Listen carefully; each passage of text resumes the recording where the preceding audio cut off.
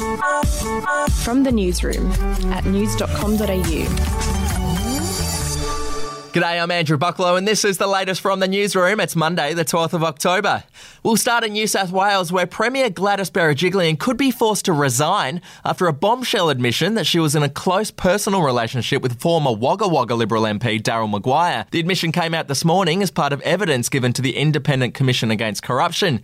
Miss Berejiklian insisted her relationship was never a conflict of interest. It comes as the Commission investigates Mr Maguire's conduct after the inquiry heard evidence he sought payments to help broker deals with property developers. Here's Sky News political editor Andrew Clennell.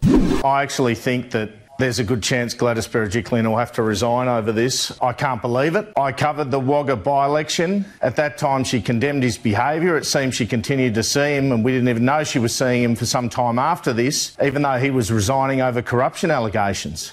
To Victoria now, and Premier Daniel Andrews' right-hand man has resigned effective immediately. Chris Eccles, who was the Secretary of the Department of Premier and Cabinet, confirmed his resignation in a statement this morning. It came after telephone records showed he spoke to former Police Chief Commissioner Graham Ashton for 2 minutes during the 6-minute period being probed by the hotel quarantine inquiry. Mr Eccles is the second high-profile resignation for the state government in recent weeks after former Health Minister Jenny Mikakos quit politics. Still in Victoria, and a group of concerned medical professionals have written an open letter to Premier Daniel Andrews calling for him to end the state's lockdown immediately. The doctors argue the harsh restrictions are more harmful to people than the virus itself. Here's Dr Eamon Matheson on Sunrise. Our position is in line with the World Health Organization.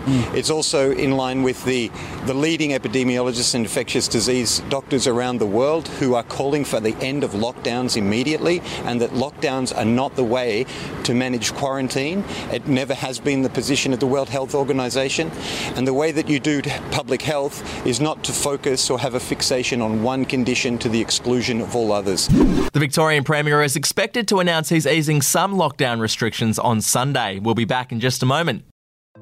Hey, I'm Felicity Harley and I host Healthyish, where we chat to experts, influencers and people in the know from around the globe to arm you with the knowledge to make healthier decisions for your mind, body and soul. I think if we're going to be focusing on health, like sleep is probably the biggest component of that. I think sleep is the cornerstone. Like, choose the harder option, because I've never woken up and gone, I regret that run that I went at 4 a.m. I've never done that. Search for Healthyish and Extra Healthyish wherever you get your podcasts.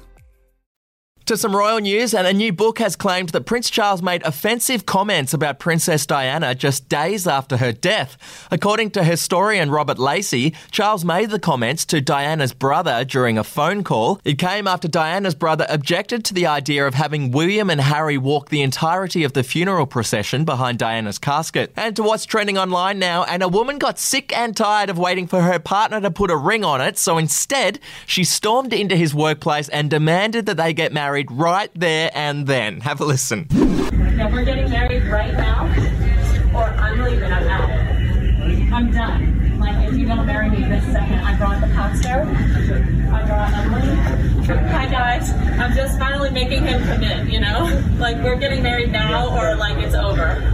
Woo! Despite a video of the incident going viral, it's not known if the man agreed to the ultimatum. The video ends with him asking her if they can go outside and have a chat.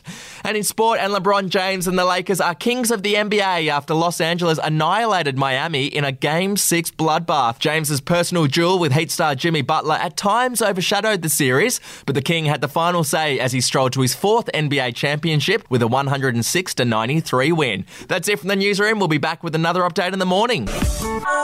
Your headlines from news.com.au. Are you ready to get an inside look at crime from someone who has investigated some of Australia's worst crimes? It was like Aladdin's Cave. The luminol found bloodied footprints and bloodied handprints on a wall, so it's just like a horror movie. Former homicide detective Gary Jubilant sits down with cops, crims, addicts, victims, small-time cheats, and big-town lawyers as they tell their incredible stories. My house got raided. Next thing you know, I got bail refused. Next thing you know, I'm on a truck to Parklea Prison. Listen to I Catch Killers early and ad-free on Crimex Plus on Apple Podcasts today or wherever you get your podcasts.